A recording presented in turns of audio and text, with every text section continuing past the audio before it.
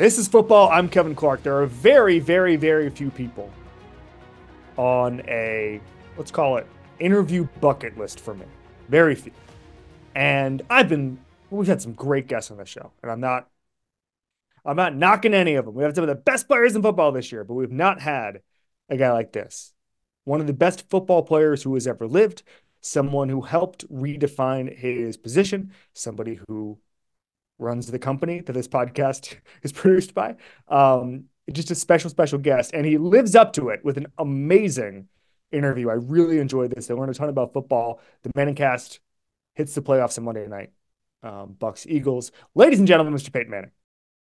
All right, Peyton Manning is here, media mogul, Manning Cast star, my boss. I think he played some football before that. We might get to it. The Manning Cast is coming to the playoffs this Monday with Bucks and Eagles. What is going on, Peyton? I'm doing good, Kevin. Thanks for having me. Excited for playoff football, as always. It just seems like it takes so long to get here now. With 17 weeks, finally we have some playoff football. Disappointed my Colts and Broncos aren't going to be in the postseason, but looking forward to seeing some of these young quarterbacks get it done in the playoffs. All right, so let's focus on that Monday night game. I think everybody's looked at the Eagles, and it's such a broad problem looking at everything. You can't say, oh, it's just a linebacker, it's just a safety, it's just a quarterback play, whatever it is. It seems like everything. If Nick Sirianni calls you and says, Peyton, help me pinpoint the problem, where do you start? Well, I saw where Fletcher Cox had a pretty good comment. He just said, hey, look, everybody's been talking about these past 8 weeks, and rightfully so. But that's the thing about the playoffs. Kind of everything you've done in the regular season, it is behind you. And I've been on the painful side of that, of having this incredible regular season, going 14-2, and then getting beat in the second round of the playoffs. And they kind of say, well, regular season didn't really matter. So, look, it's not what the Eagles want to be doing, kind of going into the playoffs with – seems like there's a little bit of finger pointing going on. There's a lot of there's some injuries going on. But, look, I think Nick Sirianni, I think they have to lean on things that worked for him last year and really things that worked for him early in the season. Let's take their first game against Tampa. They ran the ball extremely well in that game, and that was a big reason why they won that game. That would be something that I would recommend. Hey, let's get back to that, right? A good running game, it just solves a lot of your problems, Kevin. It just kind of can calm things down. It could take some pressure off your defense. Look, easier said than done, right? The Bucks won their third straight division. They have confidence, but still, that's where I'd start for the Eagles. Hey, let's just calm down. Let's go run the ball well, and maybe some play action shots to A.J. Brown will open up off of that. Absolutely. I'm curious. I don't think there's very many ex-players more equipped to talk about offense and evaluate offense, quite like yourself. And I'm curious, when you watch these offenses and these coaches, is there a coach where you look at it now and you say, damn, if I'm 29 years old, I would love to play for this guy? If I made you pick one, where are you going with that, Peyton? I probably headed out to San Francisco to play for Kyle Shanahan. I met with Kyle when I was a free agent. I was talking to Mike Shanahan, who was coaching the Commanders at the time. Kyle was his coordinator. I remember just sitting down with Kyle. We watched film for 2 hours, and I was extremely impressed. And it's been no surprise to me the success he's had, not only as a coordinator in Atlanta and now as a head coach. I think he's innovative. He grinds. He really works at it. Look, it starts with their run game, but the stuff they do off their run game, it's unique. It's different. I think as a quarterback, I can just tell Brock Purdy is mentally stimulated every single Sunday. As a quarterback, that's what you want. You want to come to work every single day and go, wow, what's going to be in the offense today? Wow, I see why this play is going to be in. Oh, Debo is going to be wide open on this play. I can tell Kyle's calling a lot of plays where he's telling Purdy, hey, just trust me, okay? Kittle is going to be wide open on this play. That's a fun offense to play in. Can you take me through how Kyle makes life easier for quarterbacks? I know, obviously, there's the just trust me, he'll be open, but like, how does he put defenses in conflict? How does he understand the rules of the defenses so well in order to get those guys open? Yeah, I mean, look, it starts with their run game. Chris Forrester's their line coach. It starts there. They're challenging those guys up front. They're scheming run plays like a lot of coaches scheme pass plays, right? I mean, they are spending time and analyzing over and over. How can we do this a little bit better? Obviously, when you got a guy like Christian McCaffrey, it sure does help. Look, the shifts and the motions, it puts a lot of pressure on the defense. It keeps them from ever being totally comfortable. And then I think a lot of their play action stuff is off of the exact plays that they're running the ball out of that same look. That's hard for a defense. But look, it's still a player-led offense, right? I mean, Kyle is designing that offense around what his guys do well. And to me, that's a great quality in a coordinator, right? Hey, look, if Brock doesn't do this particular thing well, let's not make him do it, right? Let's find the things he does. And it seems like it's very collaborative out there. And I think that's why they're obviously the number one seed in the NFC. I don't think any quarterback gets discussed or over-discussed more than Dak Prescott, who I think going into this weekend is one of the most intriguing quarterbacks on the board. If they do well, it's because Dak did what? If the Cowboys play well in the playoffs, it's because Dak is doing the same things he's done all season. He has been calm and just collected in the moment. You're right. Dak Prescott takes a lot of heat, right? It comes his way. I think that comes with playing quarterback for the Dallas Cowboys, right? I think he wants that, right? He wants that platform. He handles it so well.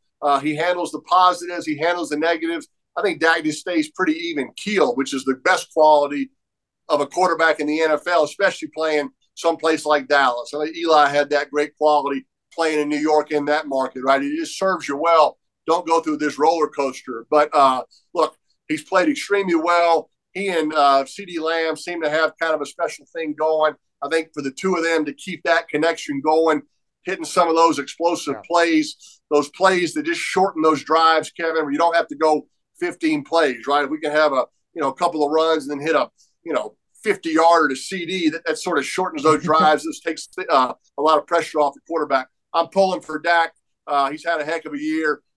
He's in that MVP running, deservingly so, and I'm hoping he has a good run here in this postseason.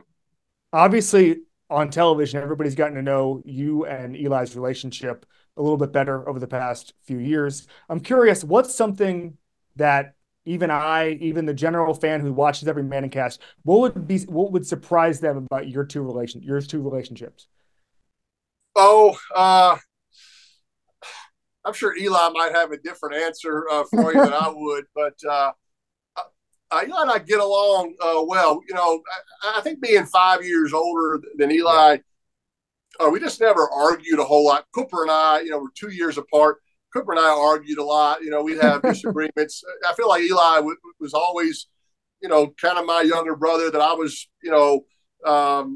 protective of and kind of looking out for. And so I've always, just kind of had that feeling about him, even though, look, he's a grown man now. He turned 43 last week, and so he doesn't need that. But I've just enjoyed doing the Manning cast with him because he sees the game in the same way that I do. We have fun watching these quarterbacks and watching, good football being played. And so it's just fun to work with somebody that kind of sees it the same way you do. And I think I'm in Denver. He's in New York having this game to do, 11 weeks every NFL season. It's kind of kept us close for sure. We will be back with more Peyton Manning after this. Tickets to the game, merch, meals at iconic restaurants, stays at Caesar's Palace. All this can be yours when you bet with Caesars Sportsbook. Win or lose, every bet earns reward credits, which you can redeem across the empire. Now, if you haven't started yet, use the code OMAHAFULL and then place your first bet up to $1,250. If you win, great, you keep those winnings. But if you lose, you get your stake back as a bonus bet. 21 and up only. Offer valid and must be physically present in Arizona, Colorado, Illinois, Indiana, Iowa, Kansas, Louisiana, Maine, Maryland, Michigan, New Jersey, New York, Ohio, Pennsylvania, Tennessee, Virginia, West Virginia, and Wyoming only. New users and first $10 wager only. Must wager with eligible promo code Amount of qualifying wager return only if wager is settled as a loss. Maximum bonus bet $1,250. Bonus bet expires 14 days after receipt. Tier credits and reward credits will be added to account within 7 days after qualifying wager settles. See Caesars.com/promos for full terms. Void where prohibited. Know when to stop before you start. Gambling problem? Arizona, call 1-800-NEXT-STEP. Colorado, Wyoming, Kansas, affiliated with Kansas Crossing Casino, call 1-800-522-4700. Indiana, call 1-800-9-WITH-IT. Iowa, call 1-800-BETS-OFF.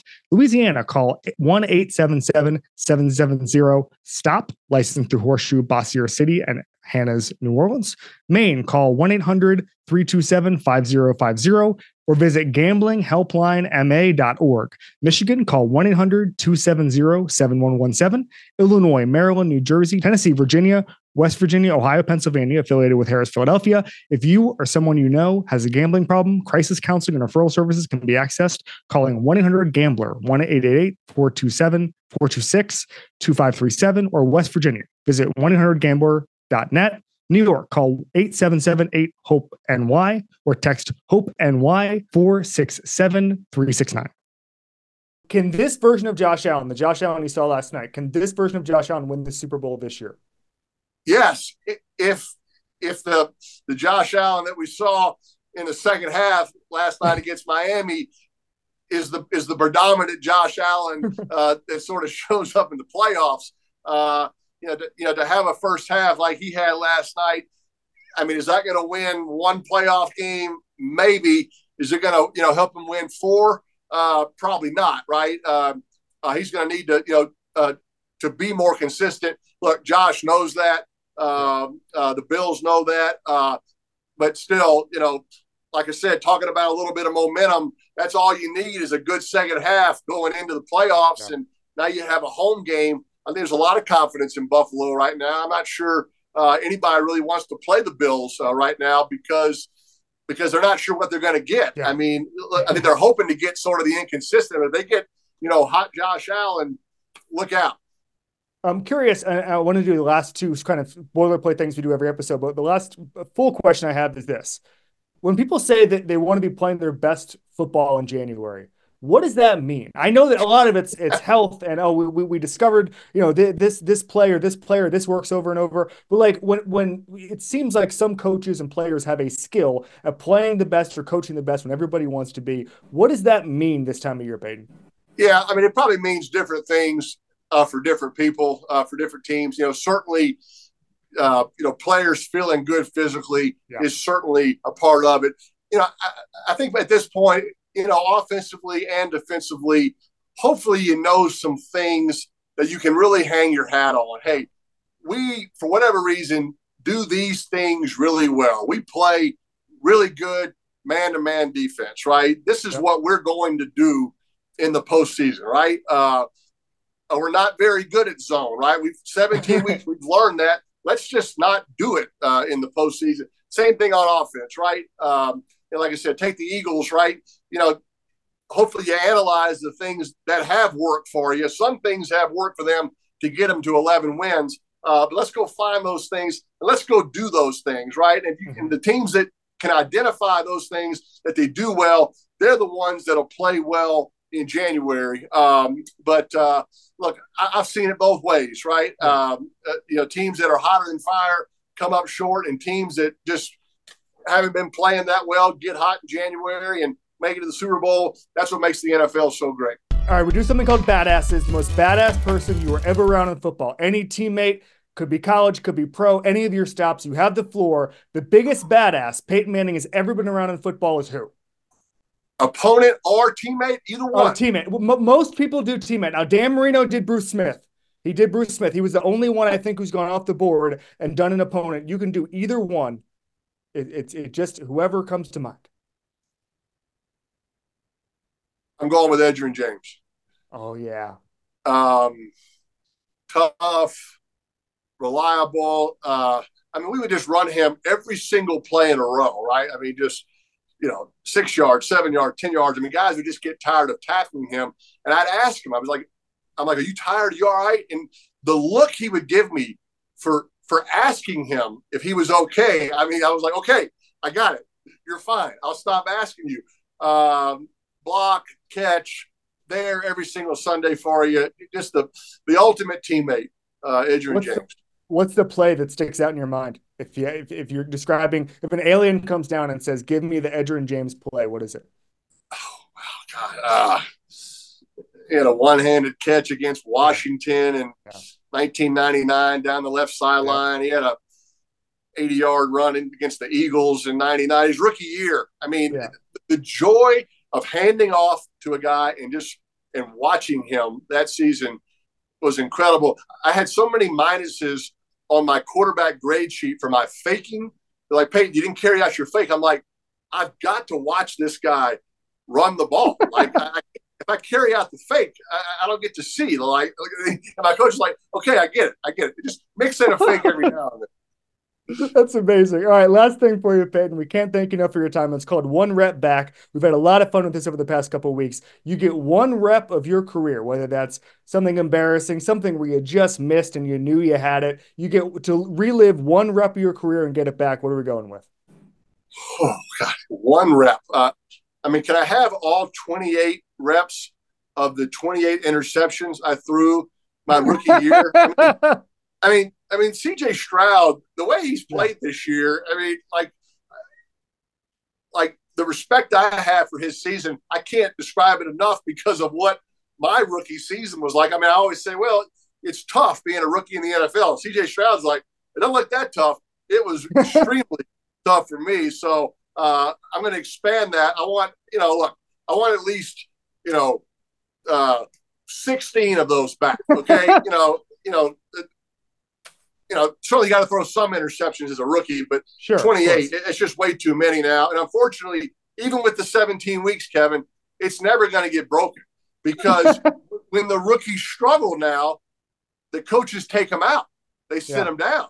I'm like, no, you've got to be in there all 17 weeks to break this record. Leave him in there. Let him learn the hard way. So, Mahomes is going to break all my other records. There's no doubt about it, especially with 17 weeks. But the interception record, who's going to step up and break that?